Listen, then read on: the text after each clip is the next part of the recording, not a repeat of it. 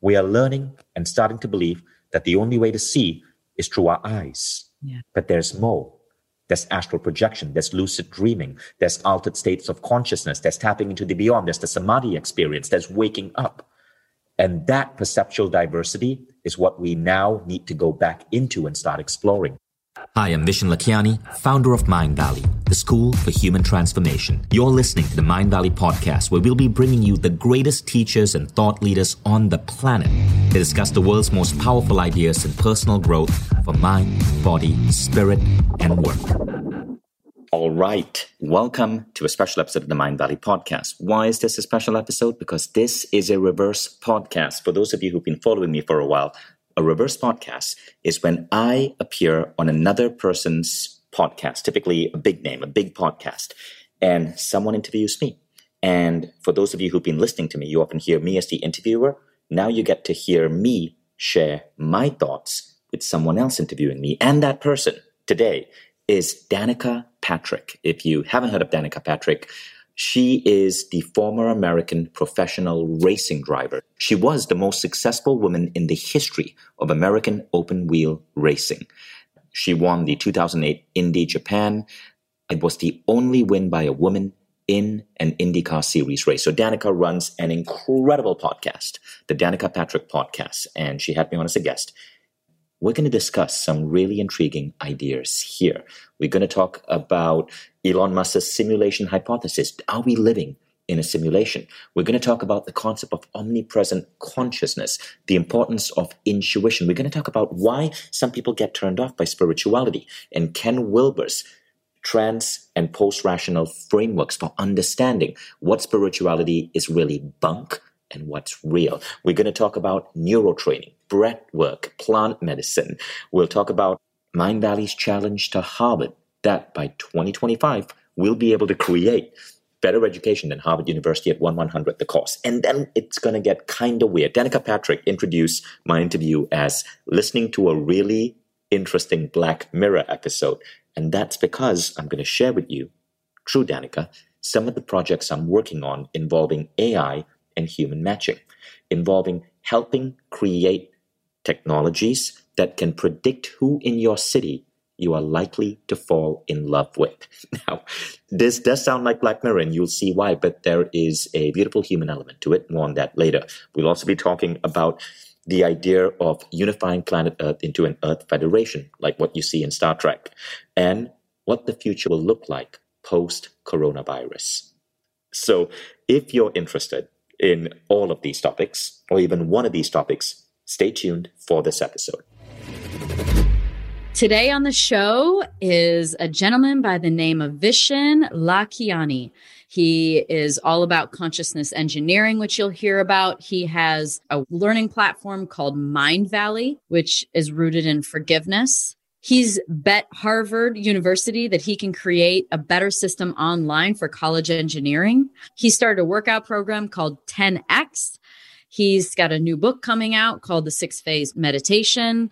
This guy's busy. He also has a festival called A-Fest that you'll see her at the beginning. I asked to be invited to, which is all about going to a beautiful location and learning about really fascinating topics about existence and technology and all kinds of things. And man, I'm going to say, look, we get into it. We don't necessarily agree on everything, but I think that the most healthy thing that we can do is listen to each other and have healthy conversations and be open-minded to what a new thought looks like and what old thoughts look like and what systems need to go and what new ones need to come. You're going to hear some crazy stuff. Look, the human experience is pretty interesting. So is this interview. I'm really wondering how I can get invited to A-Fest. Danica, come on. All you got to do is let me know. Going to some exotic location and learning about consciousness and manifesting and all kinds of superhuman tricks. I'm like, yeah, that's very much up my alley. You would love A-Fest. It's like your kind of people. Where are you right now? I'm in Arizona. I live in Scottsdale. Nice. Yeah, You're somewhere very far away. I'm in Estonia. I live here now. Wow. Why? It's south of Finland. Yeah, it's about -10 outside. My apartment is like a log cabin. But I love it. I love being here. It's this beautiful medieval city. Walking outside is like being in Disneyland. This is a 1,000-year-old medieval city, 400,000 people, and it's one of the most beautiful little spots on the planet. What made you choose Estonia? I was married to an Estonian for a while. And so I have 2 little Estonian children, and we wanted them to grow up in Europe where they could learn their mother tongue. And so they go to school here. How old are they? 7 and 13. Oh man, what are they into? Well, right now, virtual reality computer games, Star Wars, and the Marvel superhero universe. They're like ordinary American kids anywhere. So that's really cool. I think it's so fascinating with kids. They all have such their own individual personalities and they come through at such a young age. You know, you can tell if kids are artistic or if they're athletic or, you know, interested in technology. So it's imaginable, I guess, that they'd be dealing with a little bit of technology, because I feel like diving in and learning more about you, and you have so much going on, but a lot of it has to do with looking at yourself like a computer.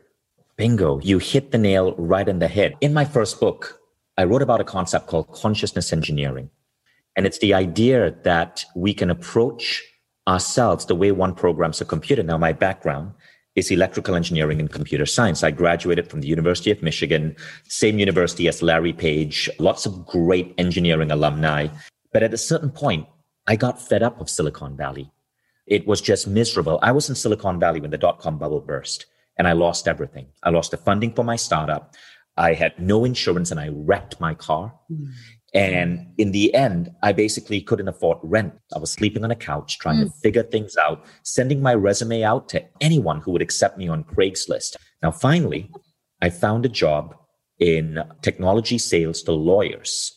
So I had to pick up the phone every day and interrupt a Texan lawyer and pitch him on our software. If you know anything about lawyers and Texan lawyers, they hate being interrupted in the middle of a busy day by some frickin' telemarketer with, back then I had a more Malaysian accent. So I would hear more "fuck off, kids" than I ever expected. And I guess one day after the 13th lawyer told me to F off, I fell into a depression and I started questioning the meaning of life. So I got on Google and I started searching for hope. And I found, I can't remember what I put in Google. Maybe it was like, help me not make my life suck so bad. Google had just come out. We didn't really know what it was capable of. But I discovered something called the Silva method. Now, the Silva method, turns out, is a meditation program that started in Laredo, Texas, by a Texas Mexican immigrant by the name of Jose Silva.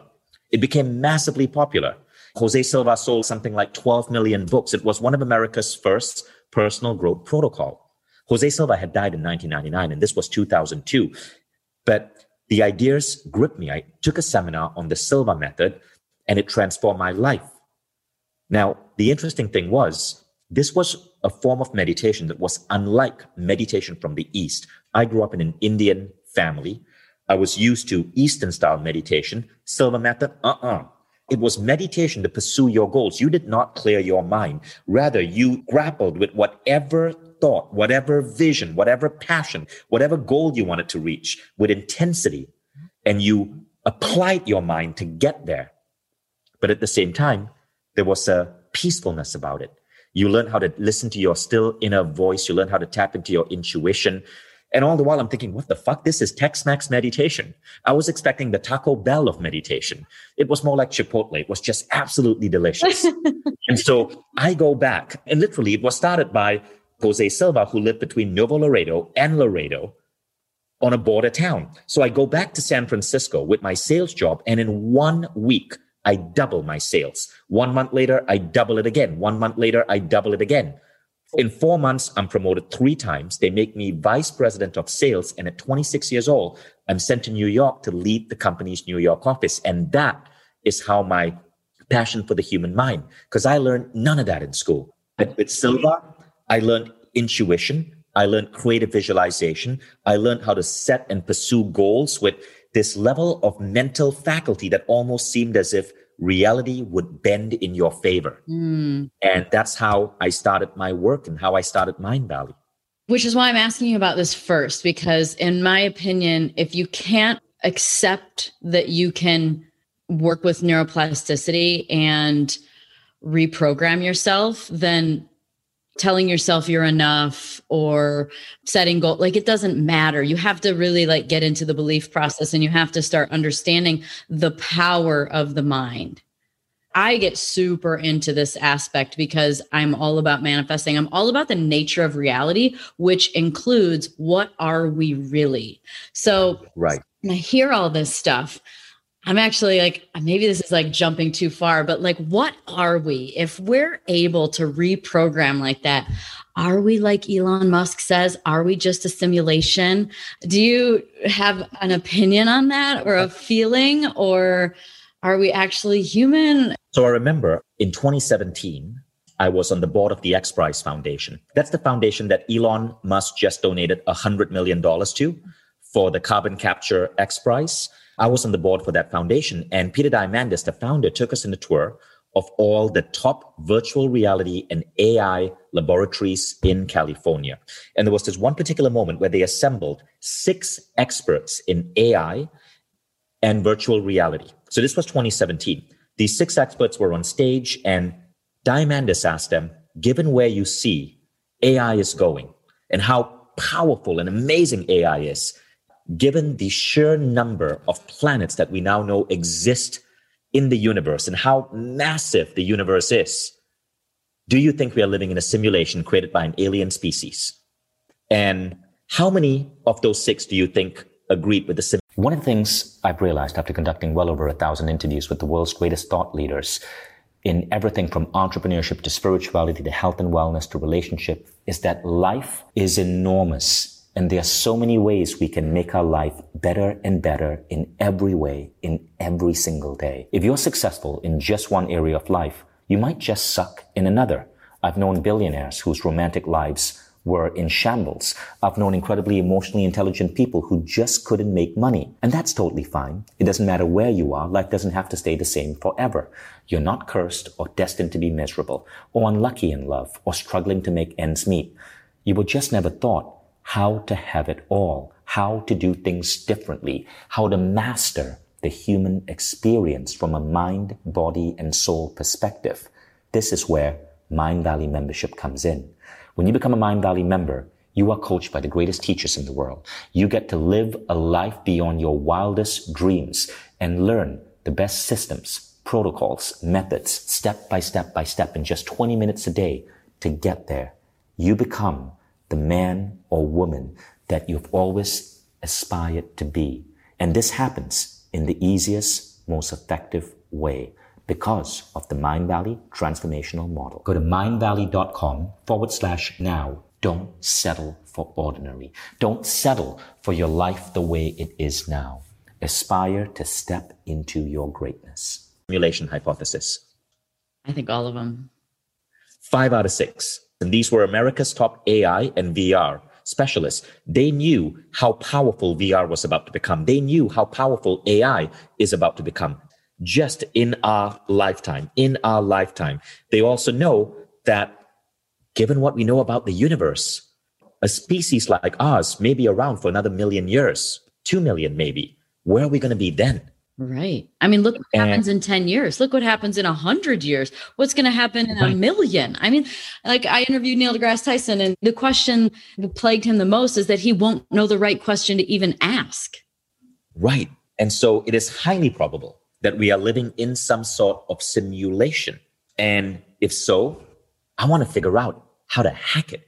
Right. Well, even if we are in a simulation, do you believe that there is an omnipresent consciousness that we all are embodying if we're in a simulation? Yes. There is enough evidence that shows that our brains are able to source information from outside physical matter. For example, Newark College of Engineering did a study. It was by Professor John Mihalaski. He wrote a book on it called Executive ESP. And he wanted to test a really simple hypothesis. Okay, everyone has seen Ghostbusters, right? So there's this scene right at the start of Ghostbusters, where Bill Murray is holding up these cards. He's doing a study in a basement of a university. He's holding up these cards, and the woman on the opposite end has to guess the picture on the card. Now, of course, being Bill Murray, he's taking it as a joke. He's trying to hit on the woman, but these are called Zener cards. And studies like in Duke University, in Newark College of Engineering, they use Zener cards to test intuition. So Mihalaski tested this on CEOs, and he found that there was a direct correlation. CEOs who were guessing above chance, there are 5 cards, chance would be 20%. Some CEOs were guessing 25, 28% right. If they were guessing above chance, it correlated with those CEOs also being better CEOs in terms of profitability increase in the company. But he also found another curious phenomenon. There were CEOs who were guessing against chance. That means odds say they should be wrong 80% of the time, but they were wrong 90% of the time. And it was as if they were self-sabotaging themselves. And it turned out these CEOs, they were having the most horrible profit growth in their company. So it turns out that this study, and the book is called Executive ESP, suggests that we can actually tap into something to make better decisions to move us forward, but we can also do the opposite. We can second guess ourselves and make bad decisions, and it reflects in how we are performing at work. Which is what happened to you after you did that meditation class, is that you started tapping into your natural intuition. Right. I would know which lawyer to call that would have a higher probability of me closing the lawyer. Now, here's how it worked. Today, there's a huge amount of research in altered states of consciousness. We know there's the alpha state, there's the theta state, there's the delta state. Silva does a programming technique to teach you how to instantly slow down your brain waves and go into what is called an alpha state of consciousness. Now, you can train yourself to do that.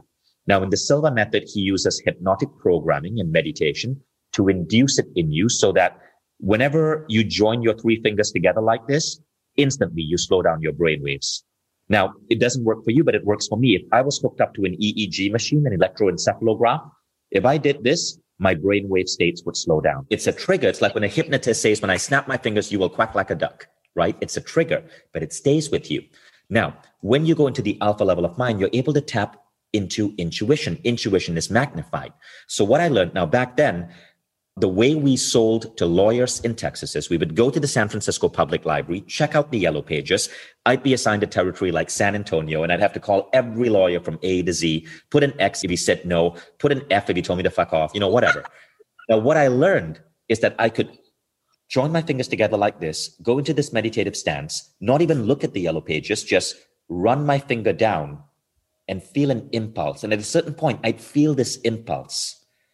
It felt like a burst of joy or something like an aha. And I would open my eyes, see where my finger was, and call that lawyer. And overnight, I double my sales. Overnight. Now, if you are in sales and you're a professional, you track everything. You know your closing rate, you know the number of assistants you have to call, you know the number of calls that last beyond 20 minutes, the number of people who ask to hand you a brochure. I had all of that data. My performance doubled overnight. In 1 week, I doubled my sales. We're using that technique. My frustration is, why aren't most people talking about intuition? So that's how I got interested in this entire field.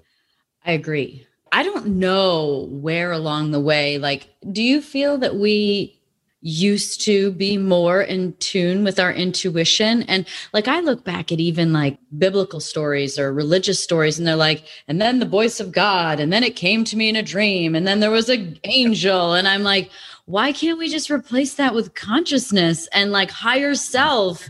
We absolutely can. I quote a lot of studies and a lot of science because I know that I'm walking a fine line here, and I respect your audience. I love your line, by the way. Thank you. I want to share the science. So there's a paper called Perceptual Diversity, and it says, and it was published in 1973 by a scientist called Bourguignon. Now, what Bourguignon found is that 90% of all the indigenous cultures in the world in 1973 had some form of practice that involved altered states, going into alpha, going into theta. The Chinese had kung fu. The Japanese had art like Aikido, Buddhist meditation. The Hindus had Kriya practices. Christian monks had their practices. Muslim Sufis had their practices. But as the world progressed, a lot of these were sidelined in favor of the rational mind. Now, the great American philosopher Ken Wilber talks about how the age of rationality caused people to look at religion and go, oh, that is bullshit. But then, because of how, and they had a right to do that because religion did contain a lot of BS. But the rational mind, when it moved beyond religion, started also labeling what is called transrational spirituality BS as well. So there are two types of spirituality. There's pre-rational, which is often associated with religion, the burning bush. You are born a sinner. Pray to Lord Ganesha and your dreams will come true. That's pre-rational spirituality. That's spirituality before the rational age. There might be some truth in it, but there's also a lot of dogma, a lot of BS, a lot of manipulation by religious entities. Then the rational age came with the Renaissance. The rational age came with the industrial age. Yeah. And people rebelled against religion, especially in the United States. But now, that rebellion also moved towards what is called transrational spirituality. Transrational spirituality is explorations of altered states through meditation. It's high ayahuasca and plant medicine. It's an acceptance of intuition. It's tantra energy during intimacy. So we need to dance a fine line. We need to embrace the age of rationality. And yes, question religion. There's so much crap in religion, but also be open to transrational spirituality. And that's what we're talking about here. So Bourguignon said that there is a loss of acceptance for altered states. She said that just like we are losing ethnic diversity, right? As everyone is exposed to American cable television, we are losing what is called perceptual diversity. We are learning and starting to believe that the only way to see is through our eyes. Yeah. But there's more. There's astral projection. There's lucid dreaming. There's altered states of consciousness. There's tapping into the beyond. There's the samadhi experience. There's waking up. And that perceptual diversity is what we now need to go back into and start exploring. Yeah. Well, I mean, there's a lot of information in history using those modalities, especially like plant medicine being a very normal thing. And so, you know, to like thin the veil between what we have conditioned ourselves to believe is real and what's beyond that. Have you done any of that stuff? Oh my God, I have done everything. I created my own meditation practice called the 6 Space. It's actually used by a lot of American sports stars. It's been written about in the New York Times and Billboard magazine. It's free online, so just Google it. The 6 Space meditation. That's going to be a book too, right? It's going to be my new book. Yeah, I just signed a deal with Penguin Random House. Yeah. I'm also a big proponent of ayahuasca. I think everyone should experience it at least once. I try to do it every 5 years. And I use ayahuasca to get the most incredible business ideas. I believe any CEO who is not using plant medicine is at a competitive disadvantage today. Tell me a business idea that came from an ayahuasca ceremony. Right. So if you're part of Mind Valley, you know that there's this thing called Mind Valley membership, which is where all our transformation programs are open to you. And there's an app, and we've now started creating our own private social network. I did ayahuasca Jan last year, so Jan 2020. I cannot say where, because I may or may not have done it in a place where it was legal. So let's avoid that question. But what happened when I did ayahuasca is I went into a 7-minute conversation with God knows what. And I got screen by screen by screen, the UX, the function, the specifics of the app to build, to foster community in my business. And so we went all out and we started building it, and it's taking off like crazy. But what amazed me is how specific the nuances were. The pandemic hadn't hit yet. What I gained from ayahuasca is that I need to find and engineer a way to bring my students together outside real world seminars. And this was 2 months before the pandemic hit. And now that app is a godsend. Yeah, thank God. Because all our real world seminars are canceled. But it got weirder when I was in this plant medicine thing and I saw the front screen of the app. And you know, many apps have a Facebook login. Yeah. So there was this thing on the front screen with an X over Facebook.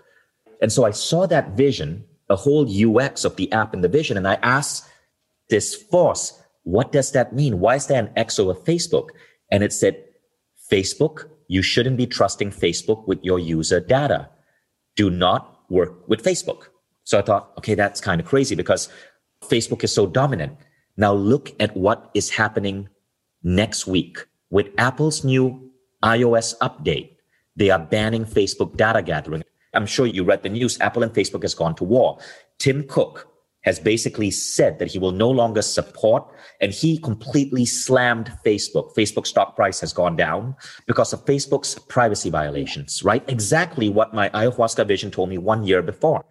And so, yeah, in this app, we actually set a rule with my engineers. We set a philosophy called don't suck like Zuck. And it simply meant adopt the most safe EU standard GDPR privacy policies and do not manipulate a user data or sell advertising. So the visions for ayahuasca gave me step by step by step in a bizarre way, things I needed to do for my business. And this is why I say, if you're a CEO and you're not using plant medicine or other modalities to tap into altered states, you are at a competitive disadvantage. Now, there are 4 modalities you want to look at based on Daniel Goleman and his book, Altered Traits. We talked about plant medicine. We talked about meditation. Mm-hmm. The other 2 are neurotraining and breath work. Neurotraining would be more of the consciousness engineering, right?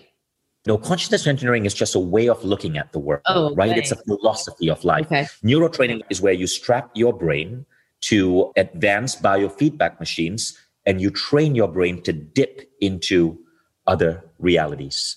So typically in neurotraining, what they look at are 2 things. If you study the brain waves of Zen Roshi monks, you find that there's a certain elegance to it. They have a left-right brain hemisphere coherence. That means the waves are balanced.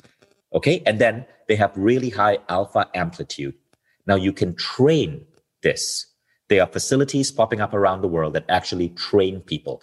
2 that I've studied at is the Bio-Cybernaut Institute in Canada and 40 Years of Zen by Dave Asprey in Seattle. It's expensive. It's $15,000, 5 days. I have no affiliation with either. And there are other facilities popping around the world. But what they say they do is that they train your brain to generate the same waves as monks who have spent years in meditation.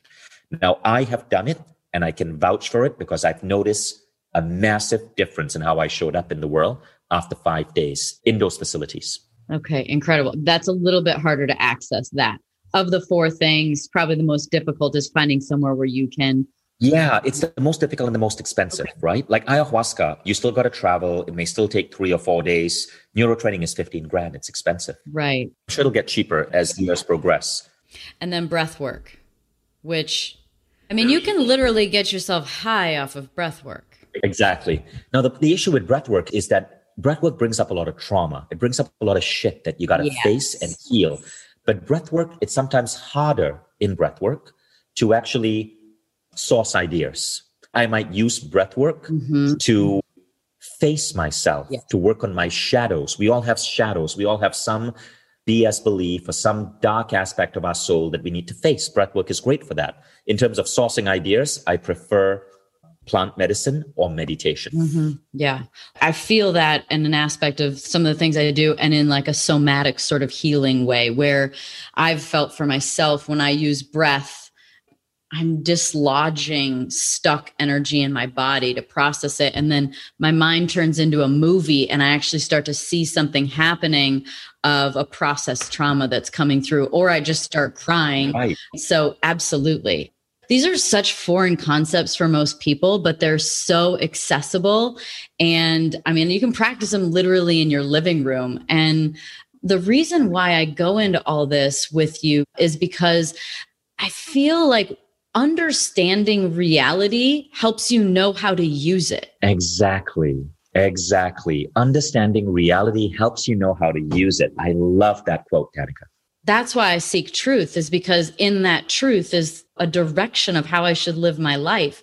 And so when I understand that my mind, which this is a fascinating thing that so few people really have an understanding for, and I think it has to do, from what my understanding, with your brainwave states, but you are programmed from something like the last trimester within the womb until the first 6 or 7 years of your life. Is that correct? That's your subconscious programming at a vast level. Yeah. Some people say all the way up to age 9. I don't think anybody knows the exact number, but for sure, there's a ton of subconscious programming, worldviews, beliefs that go into our mind as we are growing up. And that has to do with from what I understand, the brainwaves. Your brainwaves are in theta, I believe, most of the time, which is sort of that slightly hypnotic state, which allows you to put things into the system, which is exactly why you meditate, why you do those other practices, because you're your brainwave states and allow reprogramming. Yes, you can reprogram at the alpha level. That's what Jose Silva found in his research. Now, why is it that we can program children? It's because children have a meaning-making machine in their head. It is actually evolutionary hardwired in us to generate meaning. Human beings build and survive. We've built civilization based on stories. Stories allow us to navigate a highly complex world. Yuval Harari, the famous Israeli professor who wrote the book Sapiens, has a beautiful quote.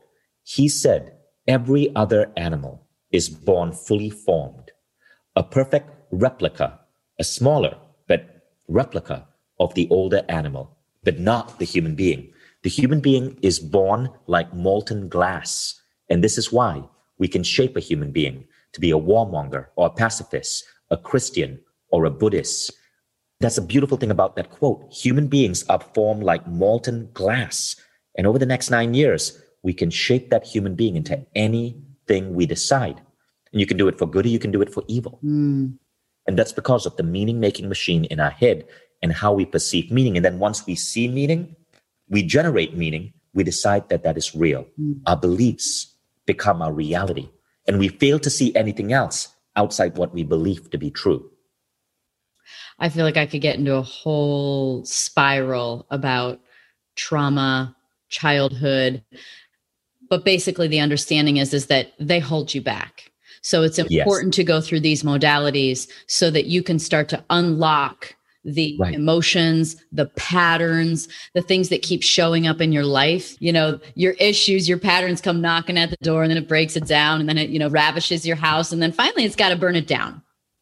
Right. I like that.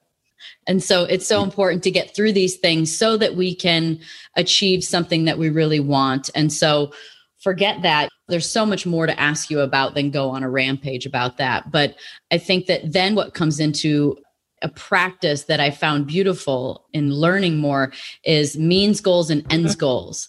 I think that for me, yes, reprogram your mind, learn new belief systems, but then understand why. Why are you doing what you're doing? Because it's like if somebody has a goal to lose weight and then they do, well, then what?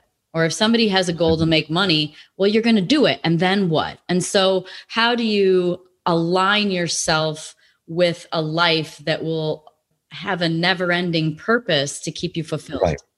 So a means goal is a means to an end. An end goal is what really lights us up, right? So end goals are what we should be pursuing, but our upbringing, our parents, our religion, our society get us to chase means goal. A classic example in America. Do you know anyone who became a lawyer? Sure. Mm-hmm. I have so many friends from the University of Michigan who went into law school. Funny thing, a lot of them went into law school because they saw law as a glamorous profession. I remember growing up in the 90s, there was Ally McBeal, there was LA Law, there were all of these hit television shows that glorified lawyers. Mm-hmm. But it turns out that if you're a lawyer in America, you have a 50% chance of suffering from depression. 50%. Why would anybody want to go into a career where there's a 50% chance of suffering from depression? Now, it's not just in the US. Lawyers in Australia, I just read in a study, also have a 50% chance. Now, the reason is programming. We are programmed to believe, in American society, it's programmed to believe that being a lawyer is glamorous. America has 5% of the world population, 70% of the world's lawyers, and half of them clinically depressed. Yet we keep churning out law graduates. Now, why? It's because of the end goal, means goal crap. Now, I had several friends actually who became lawyers, and almost all of them quit law at this point. They quit law and they became a coach, and they quit law and they became a world traveler, a writer. But why did they go into law? It's because they were chasing a means goal, not an end goal. I remember I had one friend. He wanted to serve the world. He wanted to help people who were poor. And he thought he's going to be this incredible international lawyer. He's going to fight for indigenous groups. He's going to fight against the big corporations. His end goal was serve the poor. The means goal is where he got tripped up. he decided he had to work really hard, go in debt, graduate from law school. And he did. He graduated from Harvard with massive debt. He had to join a law firm, which he did in Washington, D.C. But within 3 years, he went into a divorce because he was so busy. He and his wife, they just didn't have time for each other. Long story short, he ended up quitting law, traveling around South America, and discovering that he could do his end goal, serving the poor, without that crazy law degree. He started several businesses. He helped support several poor people in South America. He volunteered for nonprofits. He figured out that you could get to the end goal without going through the societal programming that says, oh, you need to do well in high school. You need to apply to a good university. You need to do well on your LSAT. You need to take student debt and go to law school. You need to join a firm. You need to work 100-hour weeks till you become partner. Then boom, you've made it. These are all means goals.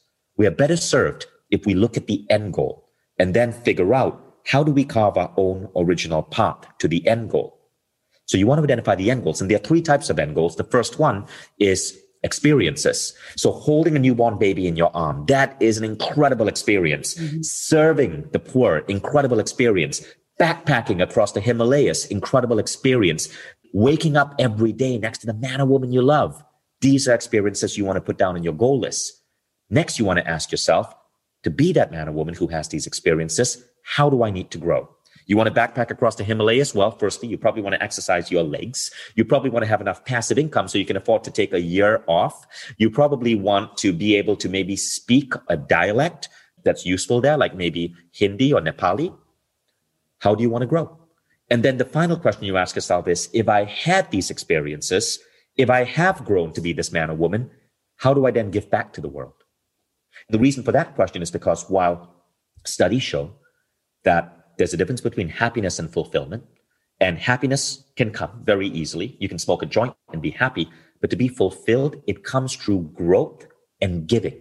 And that last question, how can I give back to the world, is where you really are engineering your life for fulfillment. So experiences, growth, contribution, EGC. And that is an exercise that I teach people, and it helps you go straight to your end goals. Now, once you have that, you are no longer a victim of the giant human photocopy machine. You are not just a photocopy of every other life out there.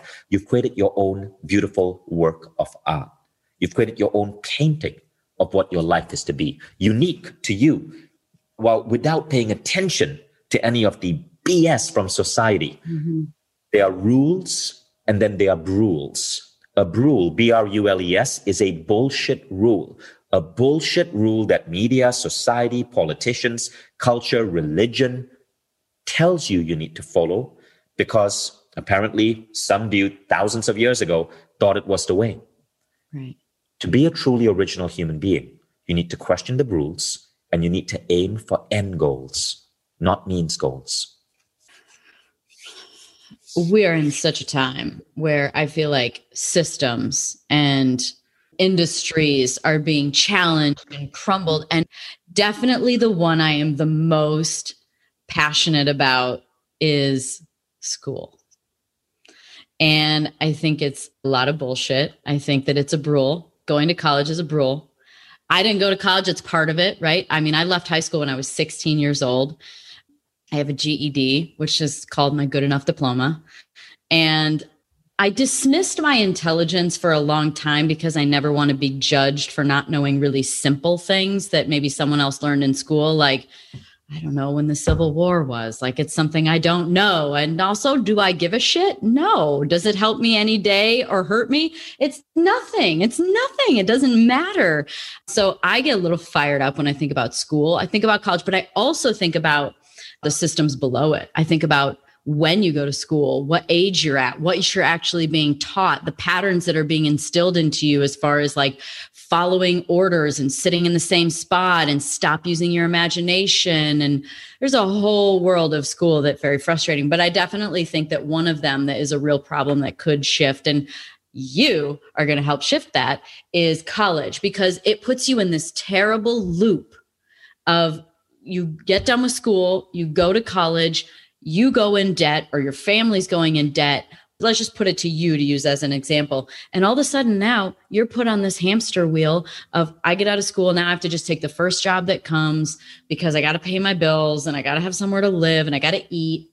And then you don't have the opportunity to dream and take a chance and not earn an income because you're already in debt and you've got to pay bills. So now all of a sudden you stay in this sucky cycle of like, I'm not at a job I really want, but I have to do it and I can't take a chance. And most people aren't that brave. Most people really feel very stuck. And I just think it's the biggest loop. I think it's like loops you into a really sucky life most of the time. I have to talk to you about that because to me, this is like a really cool initiative. Your challenge to Harvard is fantastic. So what I believe, my team is around 400 people right now. What I believe we're going to be able to pull off is to deliver better advantages in life than a Harvard degree for 1/100th the price. A Harvard degree today is $50,000. So we have to deliver this for $500 a year. That's it.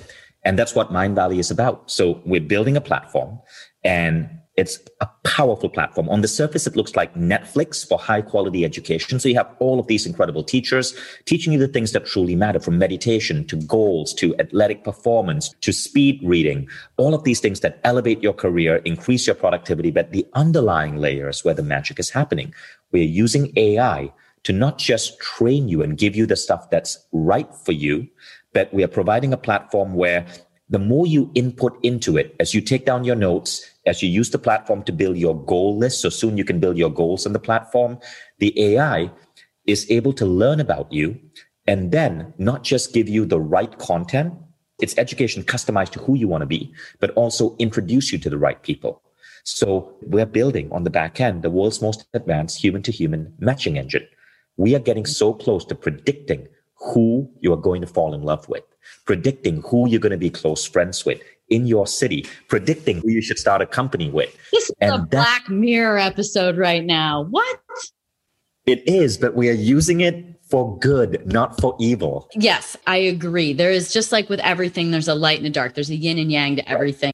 Like, how do we, just same with social media. Social media can be an absolutely destructive piece of information for you to make you feel like the worst human in the world and go down rabbit holes and distract you, or it can expand your mind. And the big purveyors of social media, aka Facebook, they say, oh, we're about connecting the world. But no, they're not building a true system for connecting the world.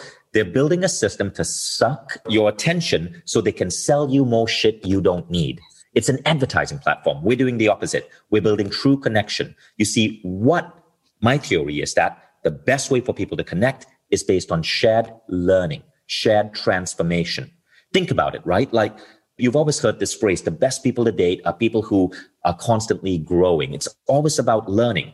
When you and a friend are learning together, you're exploring something new together, you tend to click. Because we have all of this data on what people are enjoying learning, what people's goals are, what their visions are. It's a feedback loop that allows us to then, every day on Mindvalley, pretty soon, we're going to predict who you should connect with. Now, here's how we do it. It's really cool. Yeah. This is released in about a year. So if you open up the Mindvalley app, it'll say, Danica, we found that there's this guy called Greg. He is 2 kilometers away from you, and we recommend that you guys get together for coffee. 80% chance you guys are going to hit it off. We don't say whether it's a potential date or a potential friend or a potential person that you should hire for your company. You decide that. But the algorithm can predict. Now it gets even better. When you and Greg meet up for coffee, you click a button on your phone and it gives both you and Greg questions to ask each other. It now becomes a game. So it says, Danica, ask Greg about his favorite movie.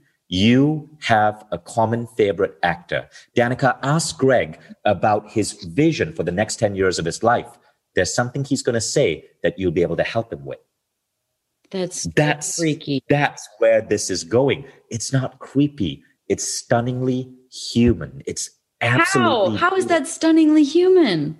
Because we're connecting you based on you being human. Think about all the clutter around. Think about the sheer number of people that are lonely, that are craving close connection. And it's hard. Not only do we have this damn pandemic, but no one is real anymore. We're building because of social media. If we're able to cut through the clutter and identify that there's someone in your city that we know you're going to click with, and we can bring you guys together, that's true human connection. Okay, so let's like extrapolate this out. So let's say this happens, which it's going to. So this happens and people believe in this product. People believe in this system. Now you have people believing in it, which is really, really, really powerful. Now you're the new control system. You can literally make someone like or not like somebody based on the fact that they believe the information. That is a slippery slope. That's very true. So here what we bring in is human-assisted AI. So what this means is this. So firstly, when you come to the system, you set who you want to meet. Okay, so you might say, I am looking to hire people into my company. Or you might say, I have this business idea. I'm looking to find a potential co-founder. Or you might say, I want to meet the freaking love of my life.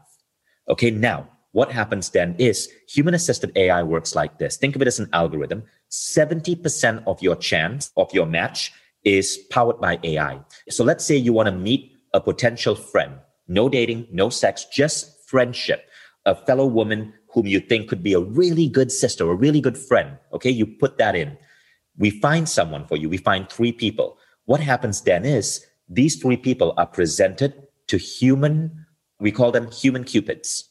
So these human cupids, they log into the system and their job is to just use their intuition to predict a match. Remember intuition, that thing we were talking about? And these human cupids are AI? These human cupids are humans? Real human beings, human volunteers doing this because they get to help. So it shows Danica, and then it says these are 3 people AI predicted Danica should connect with. It flashes yes or no, yes, no, yes, no. So now the human cupids are listening to their intuition, and they are bringing in intuition to help with the match. So it's not pure AI. Wow. See, that's the catch that I was going to ask about is consciousness and frequency. And so I don't know how much you believe in energy and frequency as well. I would imagine you do. But you have a resonance with people. You have resonance. I believe in past life. I believe in all of that stuff. So there's a lot of factors that pull from the quantum in a consciousness way that can't be quantified by a robot. It can't be quantified by a robot, but it can with the right human-assisted AI matching system, right? This is you back in the beginning with your finger on the yellow pages going, exactly. But it gets better, Mobile rings that measure heart resonance. Okay, so now we're going to really go into a Black Mirror episode. Everyone is going to have a simple ring or a pendant that they wear. It uses a simple device that you can manufacture in China for under $25 that measures your heart resonance. Studies from the HeartMath Institute show that when 2 people are truly connecting, their hearts beat in resonance. Now, here's where the magic happens. When you're having this coffee meeting with Greg or Shelly or whoever we paired you up with, both of you are wearing rings. And without you guys even consciously being aware, we are learning if your hearts are in resonance. Oh my God. And we can decide if we should continue introducing you to this type of match. So we learn. Wow. The system feeds itself. Wow. That's so crazy. Do you believe, including frequency? So like, I don't wear the earbuds. I don't wear the watch. I feel as though we have so much EMF interference, right? Wi-Fi and phones and everything like that. It's already happening, but like, why do I need to stack it up? Is this really a concern for the human body from a frequency standpoint? Well, it depends on how you're reading heart resonance, right? There's not really a frequency being emitted. Typically what you're doing is you're using a really sensitive type of device. Like think of it as a really sensitive camera that's reading the tiny differences in coloration of your skin and measuring your heartbeat. That's it. What do you think about being chipped? I think it's a wonderful idea. What? All of us are already part cyborg. Look, we think we are purely human. No, if we are staring at a screen all the while, we're already part cyborg. The next step is simply the screen being in a contact lens in our eye. Oh, this is Black Mirror. I mean, literally Black Mirror. It literally is an episode of Black Mirror where he records everything, or everybody's recording everything that happens. I have an ICL lens in my eye. I used to be short-sighted, so I did LASIK. And then 20 years later, my power got bad again. And I couldn't do LASIK a second time because I had thin corneas. So I did a surgery called ICL. The FDA hadn't approved it in the United States, so I did it in Malaysia. Now it's approved in the US, but it wasn't back when I did it. And I have a lens in my eye. It's like a contact lens that they inject into your eye and then it unfolds. It's in my left eye, and now I don't need glasses anymore. It's been 18 months. What's the difference between that and a lens that has a computer chip that projects in front of me? Either way, I'm not completely human anymore. Well, what are we? I believe we are going to evolve into a species that's part matter, part human, part AI. Elon Musk is already doing it with his brain implants, Neuralink. We're going to get there sooner or later. The question is, can we do it in a way that's safe and makes us more connected as a species? Or do we do it in a really douchey way where we're controlling human behavior, further stirring up the desire for mass consumerism? It's really about that. Now, the reason why I'm so passionate about this future is because there's one thing that became really evident to me. And that is, if you want to keep people happier, if you want to generate happiness, it's not about more stuff. According to a Harvard study by Ed Diener, there's only one thing that correlates with happiness. It's a 0.7 correlation. It's human connection, the strength of your human connection. Then there's the Blue Zone study. If you want to live longer, one thing, community. Yep. The more community you have, the longer you live. Yep. Then if you want to be more productive at work, one thing, being around people who light you up. Studies show that if you have a best friend at work, you are 7 times more engaged in your job. If you're in a team where everyone is like supporting each other's positivity quotient, that's the number one hallmark of a high performance team. It all boils down to this connection. How can we create deep connection, real connection between human beings? Our work improves. We no longer need to buy endless stuff to feel happy. Our health improves. We become a better species. But now, when you connect people across language barriers, across religions, across countries, you get another advantage. We create a species that can basically come together, avoid wars, take care of each other, improve the quality of our environment, end insidious things like nationalism, and we create a better human society. That's what I'm aiming for. Some men are obsessed with colonizing Mars. I want to fix planet Earth. Yeah. So you would believe in a one world alliance sort of program where it was a one world government? I prefer the word Earth Federation from Star Trek. Well, what planet are you from? I feel like you might have an answer for that. I am proudly from planet Earth. I live in Australia, but I consider myself a citizen of planet Earth first. Yeah. I love this planet. I want to see it do well, and I want to see it survive. I don't want my kids growing up in a planet wrecked by climate change. Well, it's a very interesting proving ground for consciousness to expand because we come in forgetting everything and we have free will and choice. And so you really learn the lessons because you don't have all the answers and you don't have all the information, which is fascinating. It's a fascinating dimension, density to live in.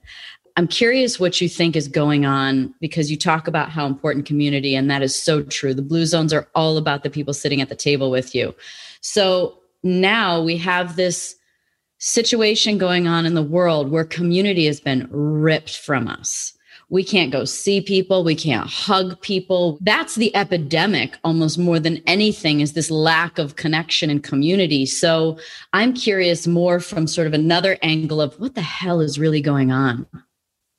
Right. Well, the good news is this. It's going to end really soon. Bill Gates is my former boss, by the way. I used to work at Microsoft. I'm that much of a geek. And I have great respect for the man. He said by October this year, things will pretty much be back to normal. Now, the other good news emerged today. Today, it was announced that 1 in 10 Americans have now received the vaccine. And 100 million Americans are going to be vaccinated in the next 100 days. Now, what happens when you get vaccinated is that you stop the viral momentum of the virus. So every time someone is vaccinated, it actually helps other people because your odds of carrying the virus plummet significantly. It was just announced, for example, that Americans who complete both rounds of vaccination, if they are now exposed to someone with COVID, they don't have to go in isolation anymore. at least not for the first 3 months till we learn more about the vaccine. But because of the incredible pace in which Americans are being vaccinated, you're going to see a plummeting in COVID-19 cases. Life is going to go back to normal really, really, really fast. By October, everything is going to be fine, which is why I'm still doing an A-Fest in Jordan in October, and you're going to get an invite. Do I have to have a vaccination to go? Absolutely. Otherwise, you wouldn't even be allowed in the country. Those rules are going to emerge. The Middle East right now, especially Israel, they are leading the world in vaccinations. And Israel has already proven that with that amount of vaccinations, COVID cases in Israel among the elderly are plummeting like crazy. So Israel has turned into a really good case study. Why don't they just vaccinate the ones that are at risk, like older? Because I mean, I took one of those little blood test things one time, and I know everyone's going to say, you must have had it, but I had the antibody. And so everybody was like seeing my test pop up and they're like, oh shit, you got lines filling in. I'm like, yeah, yep, lines filling in. They're like, no, that's not good. And I'm like, oh. And then they looked it up and it was the antibody. And look, if I was sick in February of 2020. I was sick. And they say that, you know, when I took the test, which would have been like 8-9 months later, that wouldn't have been possible. And then I learned information about being able to produce your own antibodies through an elevated blood marker called IgA. No, I completely get that. But my view on vaccination is this. We may disagree. And again, I'm not saying that I'm only going to allow vaccinated people into AFES. I'm just saying likely the country of Jordan and the airline are going to enforce that, right? I believe vaccination is safe. And I'm actually going to be one of the first to get vaccinated. And I'm going to be public about it because I believe more people need to. One of the problems with vaccination is that it is an emotional fear. For example, it's highly unlikely for an American to die from an act of terrorism.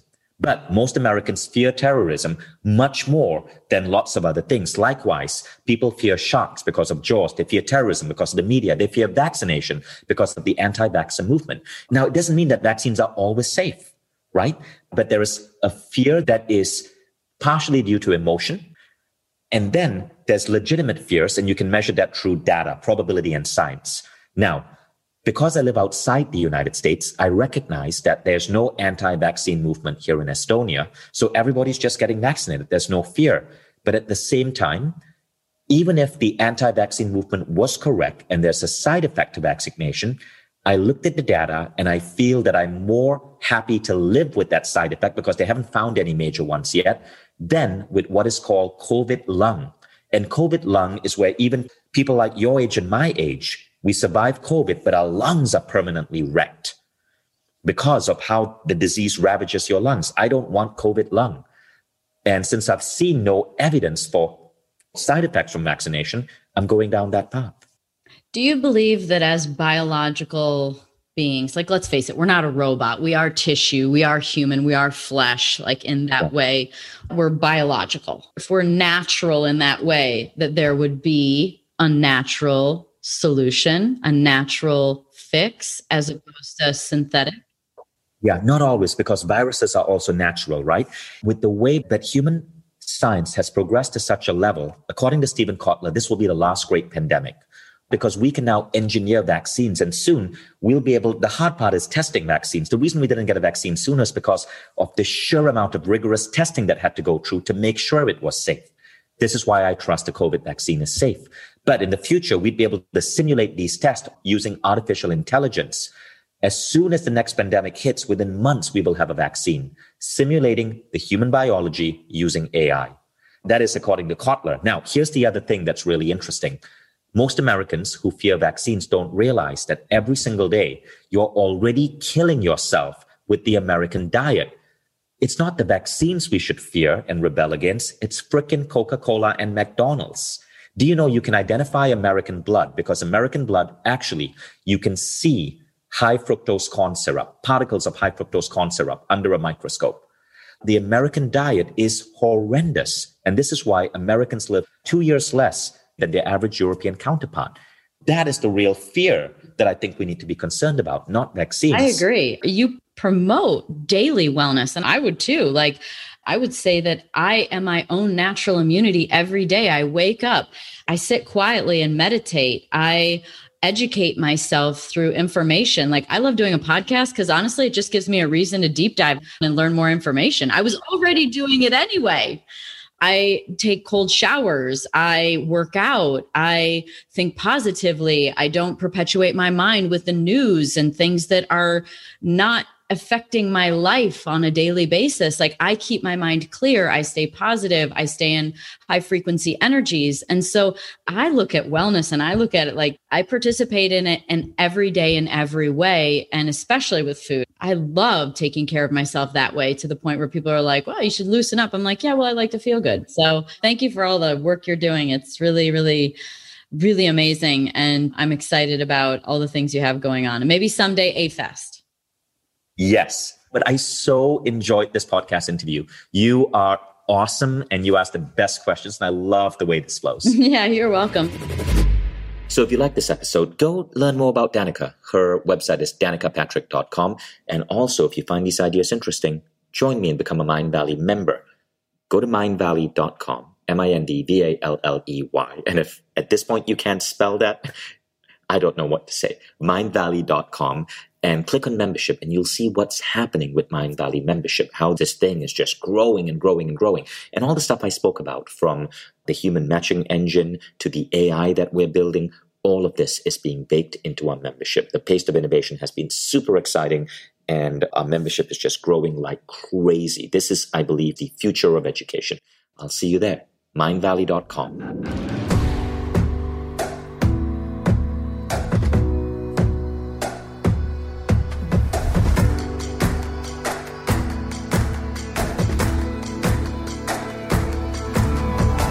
Vishen Lakhiani, and this is the Mind Valley Podcast.